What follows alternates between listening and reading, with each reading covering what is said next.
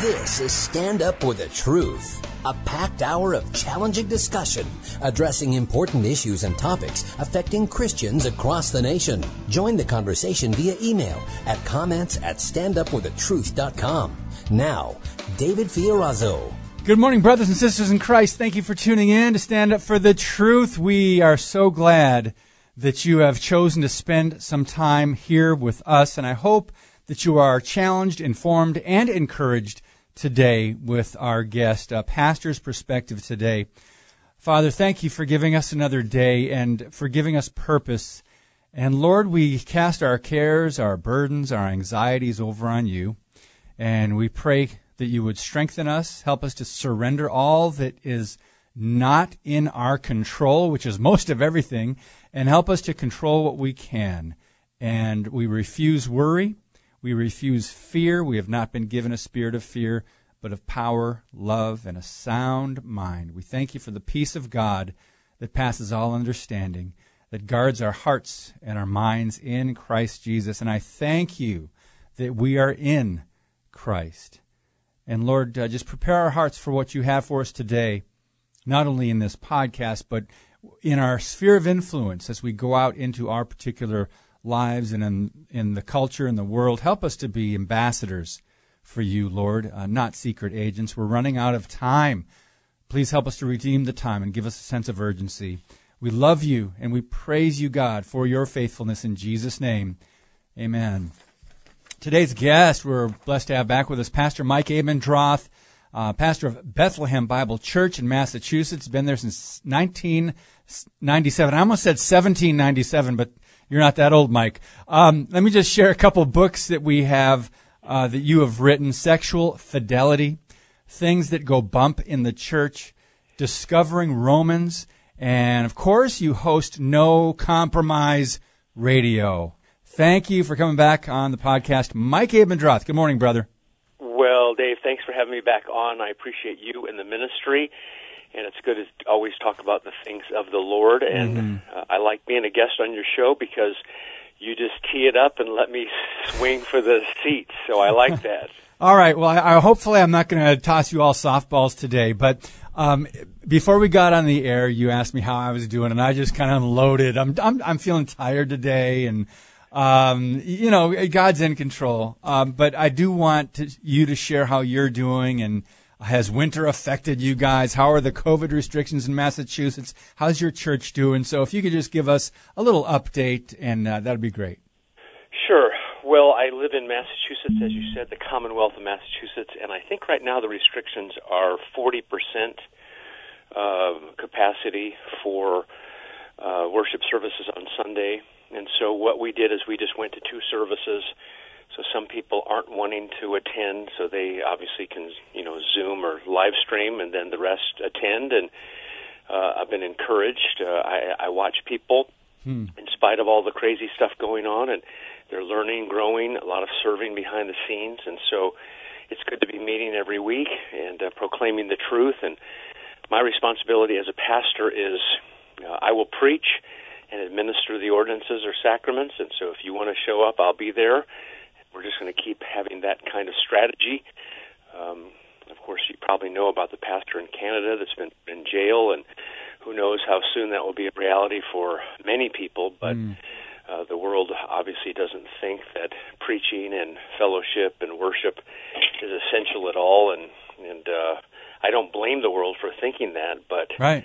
It's a sad reality. So I just think when the Lord Jesus, who has redeemed us and saved us, says on Sundays, the first day of the week, get together with other sinful, frail Christians and sing my praises and be reminded through preaching and baptism in the Lord's Supper, then that's exactly what we need to do.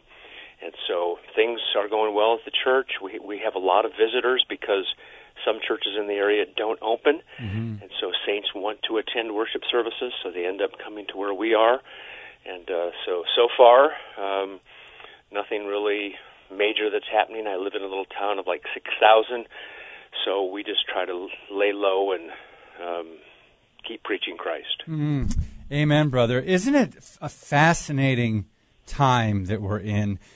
Because of COVID and our reaction to it, meaning our government, and then our church leaders across the country. Do you see this in a way as maybe God separating the sheep from the goats, or is there some similar analogy that you're seeing? Yeah, I think that's insightful, Dave. What I've been noticing is, in many ways, it's the destruction of kind of the pop church culture that mega church, and we go to church because they've got a good children's program, and they've got, nice amenities, and there's a gym next to it, and, lots of things that in and of themselves I'm sure aren't bad. But if we just had to boil everything down to, okay, what about preaching and corporate worship, prayer? What if everything else gets canceled but those things? Would people still attend?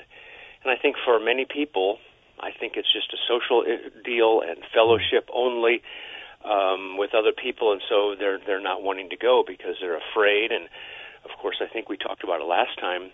The fear of the Lord is the beginning of wisdom, but for many, and I did a little video on this, the fear of COVID is the beginning of wisdom, where people are just so afraid. Yes. And I think people need to start thinking through, okay, what motivates people? Well, greed is a motivator, and fear is a motivator. And so to what degree, and even in your opening prayer, Dave, we're so afraid. Well, you know what? There's another virus that's got everybody. It's called the SIN virus, and it's going to kill us all. And so that's why we need to be thinking about eternal matters. Yeah.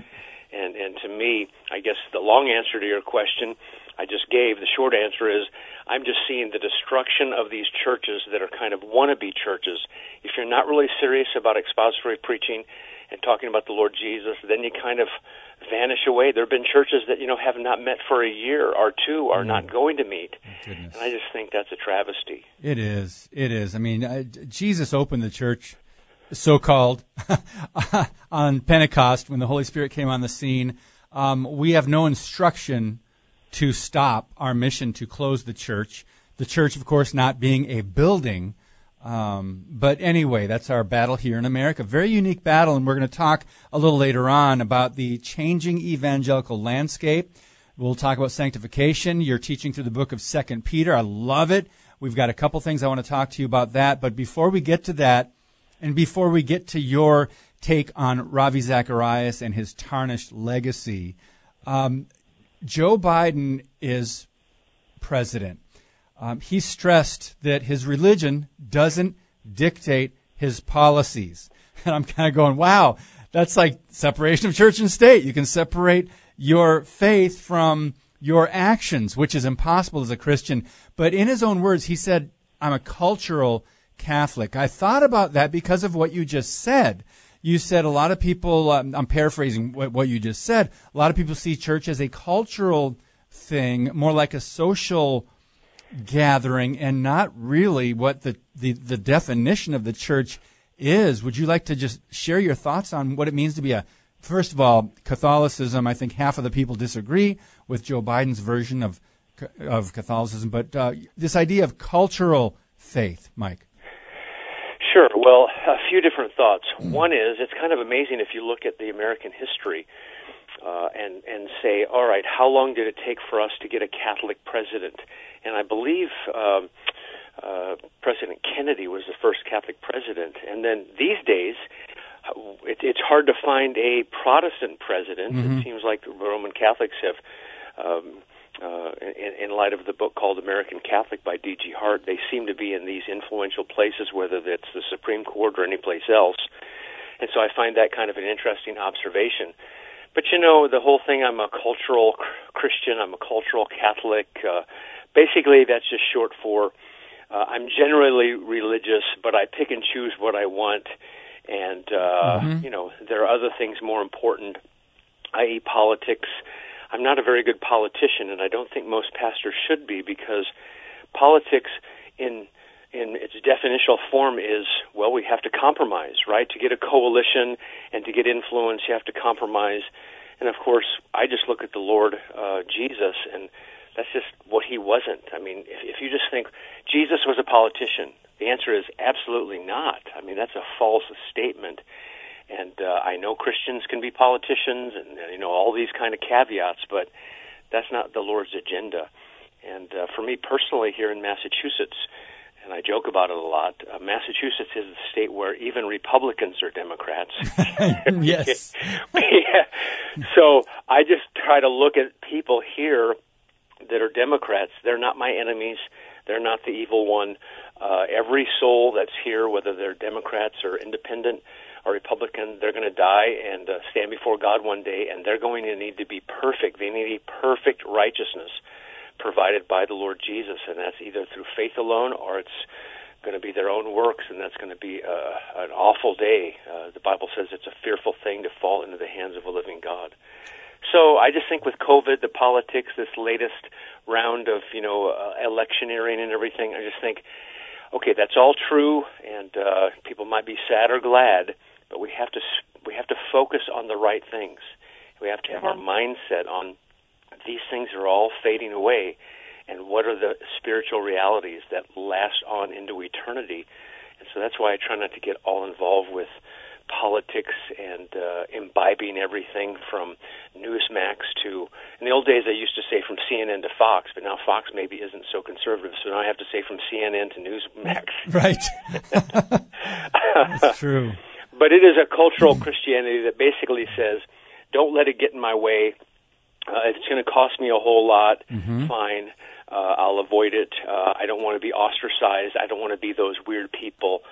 When you look at Christianity in the Bible, and of course Paul said our politics is in heaven, and what he meant by that was our citizenship is in heaven. That's where we get the Greek word for citizen is the root word for politics. So our citizenship is in here. Yes. But Ed, that's a hard one to ask for when we say I see things with my eyes and hear things with my ears. We walk by sight all too often, but the Bible tells us to walk by faith instead. Amen, Mike. And I do want to ask a follow-up question on what you just shared, and because so many things are going around in my mind and maybe in the minds of our listeners right now thinking, yeah, that's great.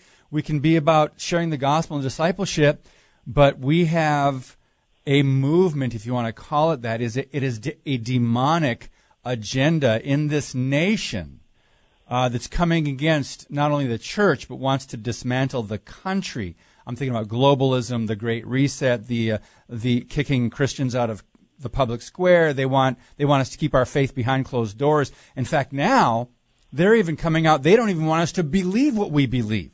Before they could disagree with us 50 years ago. But now they insult us and they're condescending. My question, I guess, is, I know we can coexist, in quotes, right? We can coexist with enemies of God, with the left. They need to hear the gospel. They need to be saved. But what happens in this unique free country when they try to take away your rights, including freedom of speech, freedom of religious expression, and your lifestyle, your livelihood, and the way of life we've enjoyed in America? What is a Christian? How do you discern that? How do you make that leap from we've got to be about the Word of God, about the gospel, making disciples, and building the body of Christ, but aren't we to be salt and light? Help us to make that connection, Mike. Sure. I think if you look at spheres of where we influence people, there are these different spheres that some of the theologians would talk about, and there might be a family influence sphere and a government and a church. I don't think there's anything wrong with people praying for the nation or saying we should vote, or maybe somebody who's a Christian should run, or there's a variety of human kind of things that we could do. But I just don't like a blending of the two, of the church and the world of politics. So we have a unique mission, and Jesus said he's going to build the church, and the gates of death aren't going to stop it. And so I don't want to be competing against Jesus building the church. And so he's given us the way to do that very thing. And of course, the church, as she grows, it's usually incremental. It's usually quiet. You think about mustard seeds and other things, and it's not this big to do. I mean, what we want in America is I went to the University of Nebraska, and I don't remember much, but I remember the marketing class. The 4 Ps of marketing: product, place, price, and promotion, and all these kind of big things that we want. But when it comes to the church, it's just slowly, incrementally. We can honor God with the way we wash dishes at home and also preach from the pulpit. And so it's just one person at a time. I mean, I do believe that there are a set amount of people who will come to faith, and when that's over, the Lord Jesus returns. And so once that's full, he'll come back. And so we just have our job to do. It's harder now, but I think it's really going to show who the real Christians are and who the false ones are. I mean, I just can imagine if you went to a church where every Sunday it was, let me give you 5 ways to get through the week and 5 better ways to be a better dad and all these other things. I'm all for being a good dad. But Paul was clear. He said, him we proclaim. He's talking about Jesus in Colossians 1:28. In 1 Corinthians chapter 2, I've determined to know nothing among you except Jesus Christ and him crucified. I just think it's a non-negotiable. When pastors get up and preach, it has to be about Jesus. And if people on the side want to talk about politics and all the other things, that's fine. But I have an agenda, and I've been sent by the Lord to preach about Jesus. And so, therefore, we have to be very, very careful that we don't fall into, you know what, we're going to change the world by our politics. And actually, it's not going to happen, and at least maybe these last year and a half will show us how wrong it is to say, you know what, we're going to change the world of evangelicalism through the courts, through political issues, and it's a no-sum game. So I just think I know what I'm supposed to do. I do it every week. We're to be salt and light, like you said. I'm to adorn the gospel by my holy living, but I can't get caught up in all this. It's the old schizophrenic kind of hymn thing. This world's not my home, I'm just passing through, or is it, this is my Father's world? Which one is it when we sing these hymns? So I just, as a pastor, I know what I'm called to do, and whatever the world is doing, I'm not swayed one way or the other. I'm sad for the country, but my marching orders have not changed in one little bit. Amen. Amen. Real quickly, I'm sorry we are running out of time. We have 3 minutes in this segment. I wanted to ask you about Ravi Zacharias, and we talked a little bit about him the other day. Just the sad revelations that his own ministry did, and hired an independent investigator to report or to go in and find out all these things, the accusations, and they were true. In fact, more disturbing than what even RZIM had imagined, meaning he was involved with this for years. He had like 4 phones. He was living a double life, and he was one of the apologist of apologists, and his legacy is tarnished now. Mike, what are your thoughts? I know we can all fall, right? Yeah, well, the thing about Ravi Zacharias, first of all, if you call your ministry Ravi Zacharias International Ministries, I've already got a problem. It's a celebrity culture where we flock around people who we think are wise or can speak well. My problem, and in my opinion, with Ravi, this is not a new thing. I mean, the revelation of his sexual infidelity is, but if you go back, I mean, I remember when Ravi Zacharias for the National Day of Prayer couldn't say in Jesus' name at Capitol Hill, and calling Joyce Meyer a great teacher, and talking about, ordaining women pastors and promoting the Alpha Course. That's all stuff that happened 10 years ago. Wow. So, you don't fall out of a tree. You got to climb up it first. And so, Ravi Zacharias, as far as I know, where was his local church? Where were the elders? And so I think what RZIM needs to do is shut it down. I don't know what they do with the funds, but in terms of a legacy for him, the legacy is sexual infidelity. And I'm not better than Ravi or anything like that. That's not the point. But the legacy now, when anybody thinks of him, is going to think of massage parlors and other sinful things. Right. And so they just need to shut it down. And I'm sorry that it happened, but I'm not surprised, because when you try to get this popular appeal and you cut corners, there's a big problem. In addition, last thought about him, he never was a great Bible teacher in my mind. He had good philosophy maybe, or worldview, or how do you do apologetics, but I want people to teach the Bible. And when I would watch Ravi Zacharias, I never got a good biblical exposition. I got a lot of intellectualism, and so while I've never followed his ministry, he's been going south for quite some time. I appreciate your honesty, and our listeners do as well, whether we agree or disagree. I appreciate what you just shared, and yeah, we've got to keep our leaders accountable, and there's got to be accountability in the church. We've got so much more coming up with Pastor Mike Abendroth, including celebrity Christianity and the changing evangelical landscape. We'll also touch on 2 Peter when we come back on Stand Up for the Truth. Thank you for listening and sharing today's show via standupforthetruth.com/podcast. Now, back to Stand Up for the Truth. Here's David Fiorazo.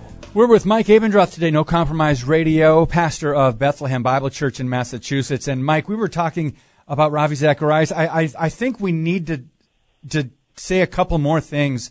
There was such a big revelation to a lot of people because he lived such a double life and hid his sin from people closest to him.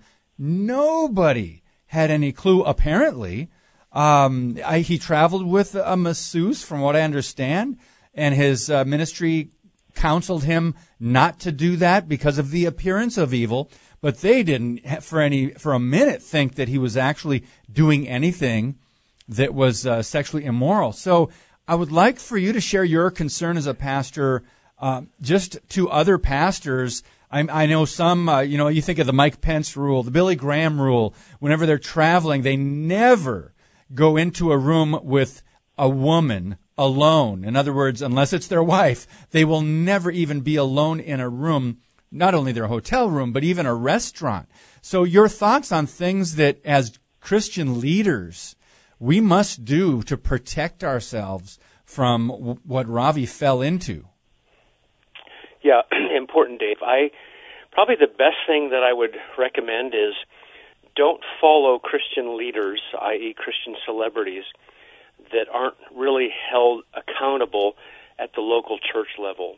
Now, maybe there were some things with Ravi Zacharias' home church that I don't know, but when you become such a big name, you still need to make sure you have checks and balances, because we're all prone to wander and we all still struggle with sin. And of course, Romans 7, Paul, the mature apostle, he does things he doesn't want to do, and he needs to be rescued by the Lord, and he says, "Oh, wretched man that I am." And then he turns the corner in chapter 8, no condemnation for those in Christ Jesus. I want to know, why don't I know about his home church? If we had an apologist here in Massachusetts attending our church, I would say to them, do you know what? It would be wise if you would run by your schedule, how long you're gone, how long you're away from your wife. We want to come alongside and not, run your life, but just to give you an extra pair of eyes. A lot of these celebrity Christians, I don't know what church they go to, and they just are off on their own. I mean, they're only accountable to their board, and then the board is full of it's full of wives and children and other things like that. And so I just think there's a reason why local churches have a plurality of elders, and that is a good check and balance. And that's why we have to realize when we have these celebrities, while I don't want anything bad to happen because it besmirches the name of Christ, I'm not shocked when they run around the world and teach all the time. And I'm no celebrity, but I've been teaching the Bible the last 10 years, and the Lord has taken me a lot of places. And what I've noticed, Dave, is if I go to Wisconsin and teach, boy, the people there are like, thanks for the conference, and it was such a great message, and we're all encouraged, and they're happy, and I'm glad for that. And then I come home and teach the same message to the folks that the Lord has given me here in Massachusetts. They're not that impressed. They're thankful, but they're not that impressed. And so can you imagine going around the world traveling, and everybody thinks you're great, and now you've got the first class plane tickets and the big honorariums, and you got your posse and everything else. I just think the only word that comes to my mind is it's just carnal. Mm-hmm. And there's nothing wrong with a conference. There's nothing wrong with speaking someplace. But if you start believing your own press, there's something really wrong with that. And so I don't know all the details behind the scenes with him, but it's a tragic ending that could have, I think it could have been prevented long ago. Yes, I agree, Mike, and thank you.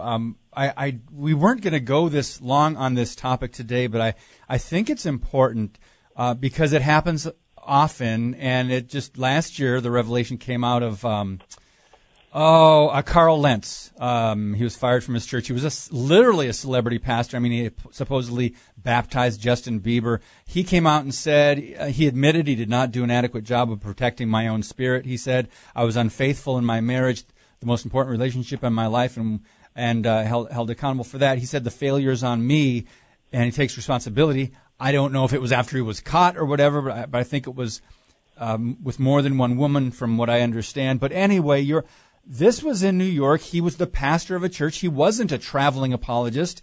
I believe he had his church, and it was Hillsong. So that was a little different circumstance, but similar outcome, an adulterous affair, at least one. And so he was very, you might want to speak on when he went on Oprah or The View, the Liberal View TV show with the women, and he would not say homosexuality is a sin. He would not say abortion was wrong, all these things. And you're kind of, come on, man, you're a pastor. Please, stand for the truth of the Word of God. Mike, your thoughts. A different situation, same outcome. Sexual failure. Yes. Well, you're right that it was at a local church level, and I don't know how they operate there. But in my mind, while they call themselves a church, Hillsong does, I don't think they are. And secondly, thank you. The pastor says, and that's in air quotes, if you can't call what the Bible calls sin, you need to get a different job because you're not qualified. And where are the men who will stand up these days and when asked the question, is homosexuality a sin? If they want to preface it by saying, there's all kinds of sexual sin, heterosexual, homosexual, all that stuff, they can. But if you're asking me a question, is it sin? The answer is, yes, it's sin. And if you want to ask me the next question, can it be forgiven? The answer is yes, because here's what the Lord Jesus and his life and death have proven, and that is all kinds of sin he dies for, and Jesus is a great Savior of great sinners. But if I tell people, you know what, that's not sin anymore, I'm no longer a pastor. So for him, for what's going on in New York City, to me that was yes, in a local church, but just a tragedy because we're starting off on the wrong foot. I mean, with Ravi, he came across as orthodox in many areas, but there's behind the scenes. And with Lentz, it's not so orthodox, even with your two statements there when he's on the Oprah and The View and all that. Can you imagine? I don't know if I'd ever think that I would be on, but if The View asked me to be on, would I go? And if I went, I would have to make sure that no matter what they asked me, I was going to have to bring things back to the gospel. This is the message truth of Christianity. So there are checks and balances at churches, but they don't always work. And maybe a bigger point here I could make, Dave, some trust in horses and some trust in chariots, but we will trust in the name of the Lord. And we've all known pastors that have been kind to us and preached the word to us, and maybe we got saved under their ministry, and they've sinned. And so we have to make sure we realize that God still has his kingdom progressing even through frail, sinful people that don't live up to what they're preaching. Amen. And so to me, I'm not discouraged and say, you know what, Christianity is all, wrong. I just say, well, people sin, and how we deal with sin is the issue. Yes. And therefore, I just want to make sure that we still can hope in the Lord because the Lord Jesus never sinned, and so that's where we need to keep our eyes. Mike, I think the Holy Spirit is driving this conversation at this point. I think there are a lot of people that are listening right now that cannot relate to this, but there are some that their pastors, for whatever reason, maybe it was a financial issue, like the James McDonald, up in Chicago, whatever. Maybe their pastor fell into other types of sin, money, or maybe it wasn't adultery, but the gospel is the power of God unto salvation. It is not the church you go to is not the power of God, the brick and mortar building or the name of the evangelical church. You are not saved because of a church. So if your pastor fell, if your church went out of commission or whatever, you're still saved, and that your salvation should never be questioned because of someone who baptized you, because of someone who led you to the Lord. Just because they fall away doesn't mean that you were not discipled. Would you like to add to that, Mike? Sure. My brother and I both got saved about the same time. It was 1989. Our father died, and he was 55, and so the Lord saved me, and then he saved my brother. And so I moved to Los Angeles, and I began to study the Bible, and then what happened was my brother was at the university campus, and he was discipled by some parachurch people. If I gave you the name, you would know the parachurch at the college level. And years later, comes to find out that guy who discipled my brother left his wife for another man. Oh, and so you have lots of thoughts. You know, this is tragic. This is awful. Why do people do these things? But the power of the word is still the power of the word. Yes. And therefore, this man that came alongside of my brother and said, "This is the truth," and you know the other college students there on campus, "This is the truth," and we're glad for that. And you know, if God can use a donkey to talk, well, then He could obviously use me. And I don't want to be a hypocrite, but I know I am a hypocrite, and therefore I don't practice what I preach. I want to keep short accounts with the Lord. But that's why it is mandatory that if I get up and preach, it better be about Jesus, because there's only so long that I can continue to talk about myself before the real me shows up. And the real me is just as sinful as all these other people we've been talking about, but for whatever reason, God has been kind and generous to me, so I don't have some full-on scandal that disqualifies me from ministry. So you don't act on. We all have things and desires and thoughts we ought not act on, temptations, right? But we're blessed to be able to say, well, praise God so far. And I praise, right. You know? And so when people say, well, what's the legacy of Ravi Zacharias' ministry? Answer, sexual sin and blown out of ministry. What about praying for your pastors? And I hope people pray for me. I want my legacy to be, he was a Christ-centered preacher. He taught the Bible verse by verse, and I didn't have any kind of, toward the end of my life, some kind of horrible scandal that did something to affect the fame and the glory of who Jesus is.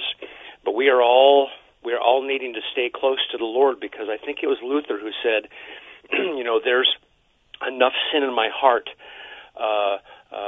that would be, like 1,000 devils, the equivalent of 1,000 devils sin in my heart. And so we are frail people, and we have to be very careful. And so I don't want to ever come across as I think we're better, but we do have to call it as truth, and that is, you got one shot for gospel ministry. And when you fail in this area, while you could be restored to fellowship, you're not restored to leadership. And you watch these guys in New York and other places, Chicago, back into ministry they go. Seattle with Driscoll, back into ministry they go. Tullian down in Florida, back into ministry. You got one shot. Strike one, you're out. And therefore, you have to be very, very careful. Oh, he's got a good personality, and we want him back as our pastor. That's a dereliction of duty. Yep. Amen. You know what? That's going to flow nicely into this question I wanted to ask you. You wanted to talk a little bit this morning about the challenge of the modern American church. I want to know what you think about that. But are we equipping the saints, or are we entertaining them in many of our churches? I think about the entertaining visual dynamics in the worship that we have, which is very entertaining. And I just wanted to get your take on that, because I see that Hillsong and other churches that are all about the music and the performance. And I know some churches want to do that. They're maybe not as entertaining, but they want to draw people in. So they'll do a Christian version of, I don't know, Back in Black by AC/DC. I don't know. That's just a random song that came to my head that you would never do in church. But they'll change the lyrics. They'll make it something to draw people in so that secular people can relate. Your thoughts on that? Because I think our entertaining approach is really getting us into trouble and causing the church to compromise.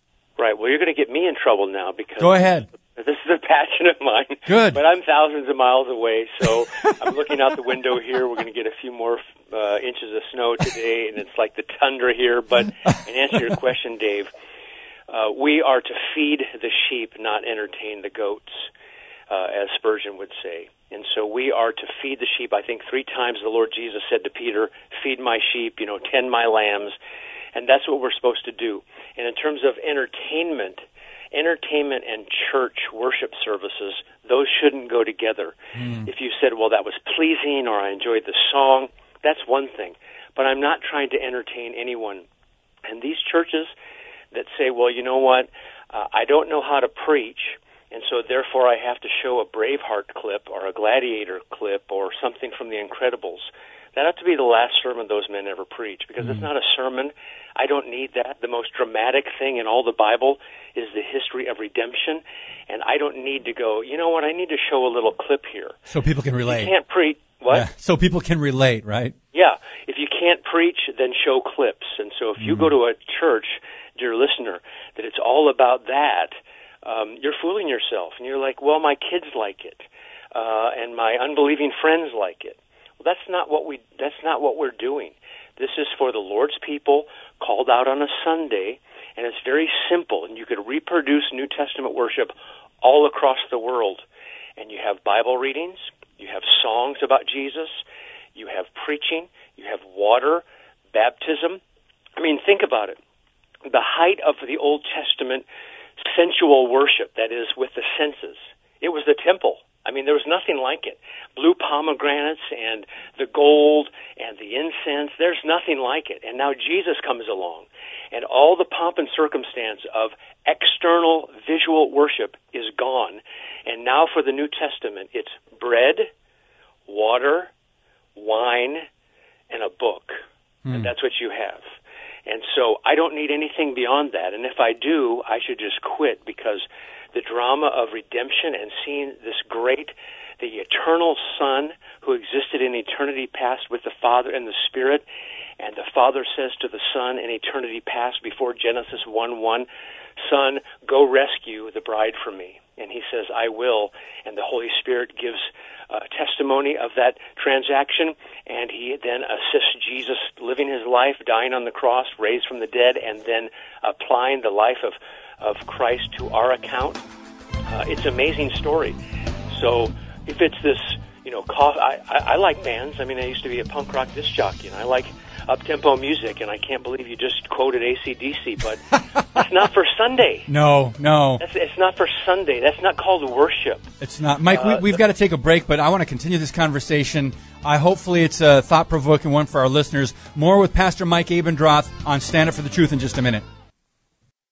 Your monthly financial support of StandUpForTheTruth.com is needed and appreciated.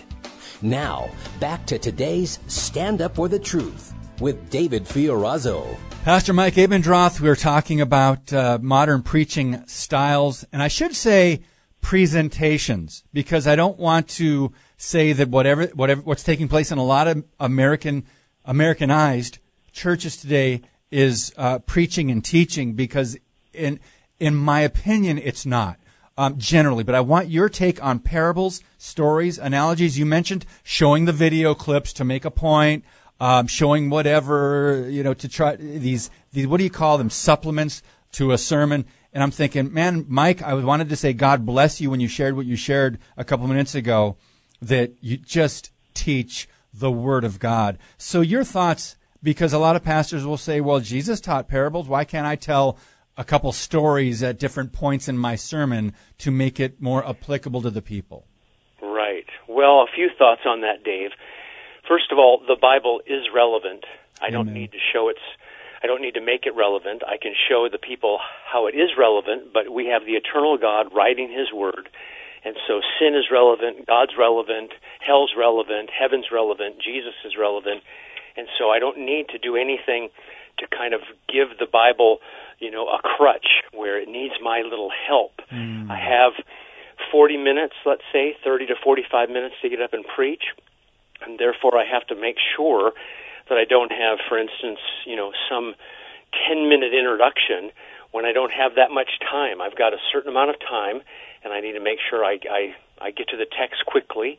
In preaching school, we might call that time to text, right? How long does it take me to get to the text? Amen. But also, I'm thinking to myself, well, yeah, okay, Jesus, if somebody said to me, well, Jesus told parables, and that's why I tell stories. Mm-hmm. Well, my first thought is, that's how liberals talk that deny the deity of Christ. They're always talking about his parables. And number two, you're not Jesus.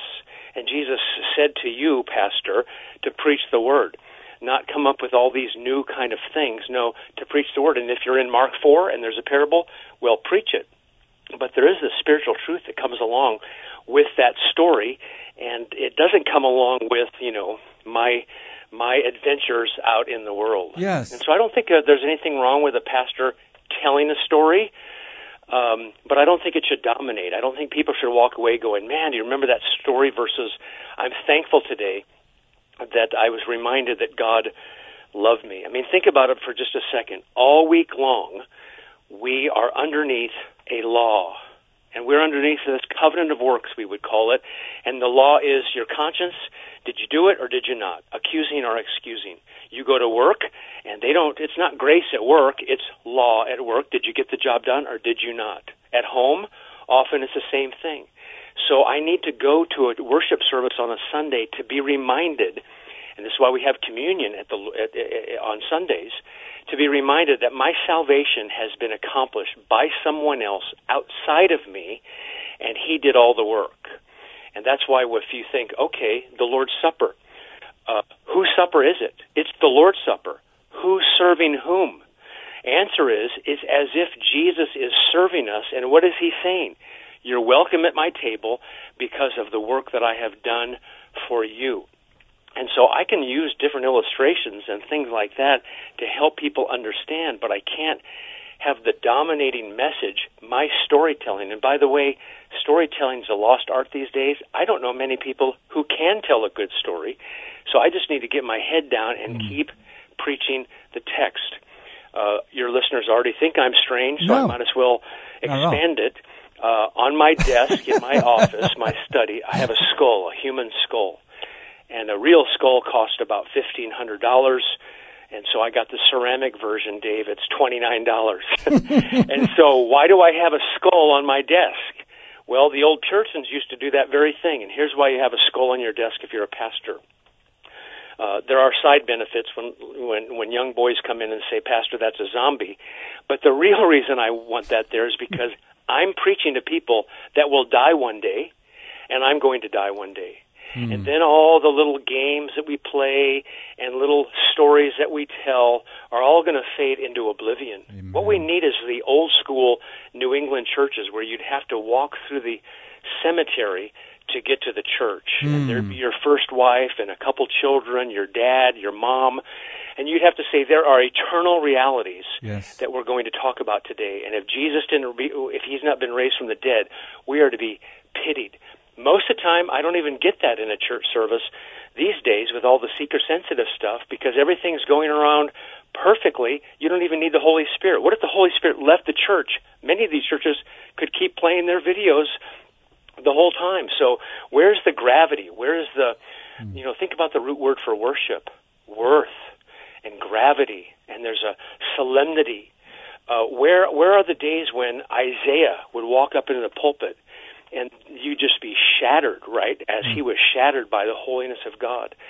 I'm not there to entertain people. I'm there to be faithful. And by the way, when you are faithful, God blesses that, but also a lot of people leave because they want to have their ears tickled. And that's exactly what Paul said in 2 Timothy chapter 4. Wanting to have their ears tickled, they heap up teachers after their own desires. And if you heap up the Joyce Meyers of the world and the Carl Lentzes of the world, I know something not just about them, I know something about you. Thank you, Mike. Wow, there's so much I would love to follow up on, but we're running out of time, and I do want to get to sanctification because you mentioned that you're teaching through 2 Peter right now, and I'll let you decide where to go because chapter 2 starts off with false prophets appeared among the people, and there will be false teachers among you. So where are you at in 2 Peter, and do you want to discuss false teachings or sanctification in the time we have left? Either one. Okay, well, thank you. I started 2 Peter last week, and what I do is I do a jet tour to start the series. So I teach through the whole book, just a bird's eye view, kind of 37,000 foot view, and then we'll go back and go section by section. And so last week was the jet tour, and if somebody wants to listen to it, they can just go to bbcchurch.org and pull up 2 Peter. But what I thought was fascinating in 2 Peter, and I think your listeners will like this as well, there are in 2 Peter chapter 2 these false teachers, and they deny the master who bought them, right? These false prophets, they arise among the people, and they're bringing in destructive heresies, and 2 Peter 2:1 says, even denying the master who bought them, bringing upon themselves swift destruction. So here's the really neat part. If you think big picture just for a second, Peter, how many times did he deny the Lord? And he did that not just once, obviously. And so Peter then sees the resurrected Jesus, and he won't be denying the Lord anymore. He'll call out people that do. And when you read 1 Peter, it's about Jesus. When you read 2 Peter, just study the words Jesus, Savior, our Lord in 2 Peter. It's everywhere you go. While the book is about false teachers, it's mainly about who Jesus is. When you hear Peter preach in Acts 2, 3, 4, and 5, his message is, like in Acts 2, men of Israel, and then his next word talked about what Peter always talked about, and he said, Jesus. So when you read 2 Peter, the best thing I can say in this short amount of time is it's a book about Jesus, and it's extolling Jesus. And when God gets a hold of Peter and shows him the resurrected Savior, Peter's not going to deny Jesus again, and he's going to call out people that do. So that's how I like to look at 2 Peter.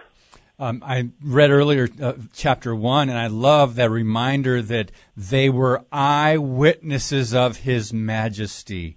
And we forget what a profound impact that can have on people. All those that we read about, in Acts or in 1 Corinthians 15, or the disciples, the apostles, anyone who's an eyewitness of Jesus, it changes your life. And I love the fact that that builds and makes it all about Christ, because it comes back to who is our faith in. And in our day and age, will we be ashamed of him? Will we deny him?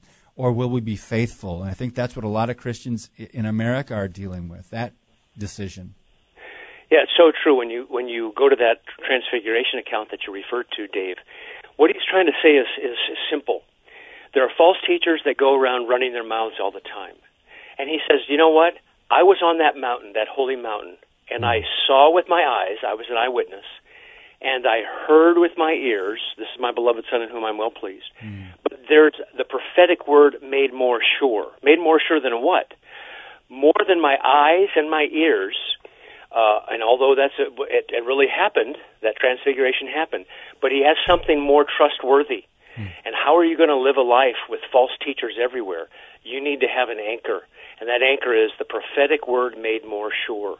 And so even over experience, even over a real experience, I've got the Word of God, and I can trust it, and I don't have to worry about following false teachers when I have the Word, which is like a light shining in the dark place. So I love that section there. Me too. And when people say things like, well, I really feel like this, Jesus Calling is a good book and it's subjective, I think to myself, I have a word more sure. Yes, the Scriptures. And by the way, I love the way the chapter 1 ends when he talks about the prophetic word. In verse 20 it says, know this first of all, that no prophecy of Scripture becomes a matter of someone's own interpretation, for no prophecy was ever made by an act of human will, but men moved by the Holy Spirit spoke from God. Mike, your thoughts just on that? Totally. Let me reword that with a sense of the meaning. Knowing this, first of all, that no prophecy of Scripture comes from one's own interpretation, like those false teachers. For no prophecy was ever produced by the will of man, like those false teachers. But men, instead of the false teachers, spoke from God as they were carried along by the Holy Spirit. Don't listen to all these other people when you could have God's breathed word in 66 books. Don't fall prey to these other people. And so the whole thing is a foil against these false teachers that, like I said, run their mouths that Jesus isn't going to come back, Jesus isn't real. Listen to them, and we need to make sure our eyes are focused back on the object of our faith, and that is the Lord Jesus himself. Amen. All Scripture is inspired by God, beneficial for teaching, for correction, training, and righteousness. Mike Abendroth, No Compromise Radio. What's the best way to get a hold of you? People want to get to your teachings or your recent Compromise Radio blogs? Sure.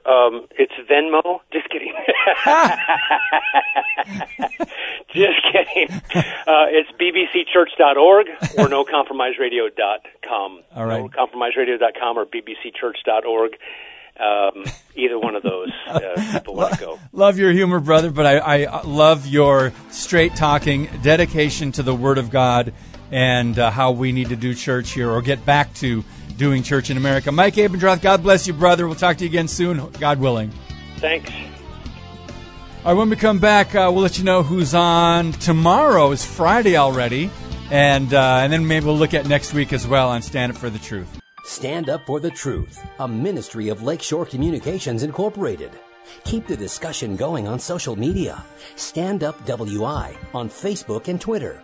Now, we wrap up today's Stand Up for the Truth. All right, tomorrow, Dr. Andy Woods is back with us. We're going to talk about the danger of what the left is doing when they are redefining or they're defining what it means to be a Christian or a nationalist. Christian nationalism is the terms they're throwing around and really saying we're radical right-wing fascists and insurrectionists. It's very dangerous rhetoric coming from the left and the media and all of the above. So tomorrow, Dr. Andy Woods, more things to talk about as well. But Elizabeth Johnston, she's the activist mommy. She's going to be back with us on Monday. I just want to give you a sneak peek to next week. I love these guests. Pastor Rick Scarborough of Recover America Now and Pastor Matt Truella and Cal Beisner is going to be back with us. It's been a while. Cornwall Alliance, we'll talk about the stewardship of creation, the radical environmentalist movement. So just wanted to give you a heads up on what's coming up next week. But tomorrow, we've got to really talk about what they are framing as Christians being dangerous and how the left is really coming against the church with Dr. Andy Woods and a whole lot more we'll get into, God willing. Thank you for listening. We appreciate you guys. God bless you, and as always, keep speaking the truth about things that matter.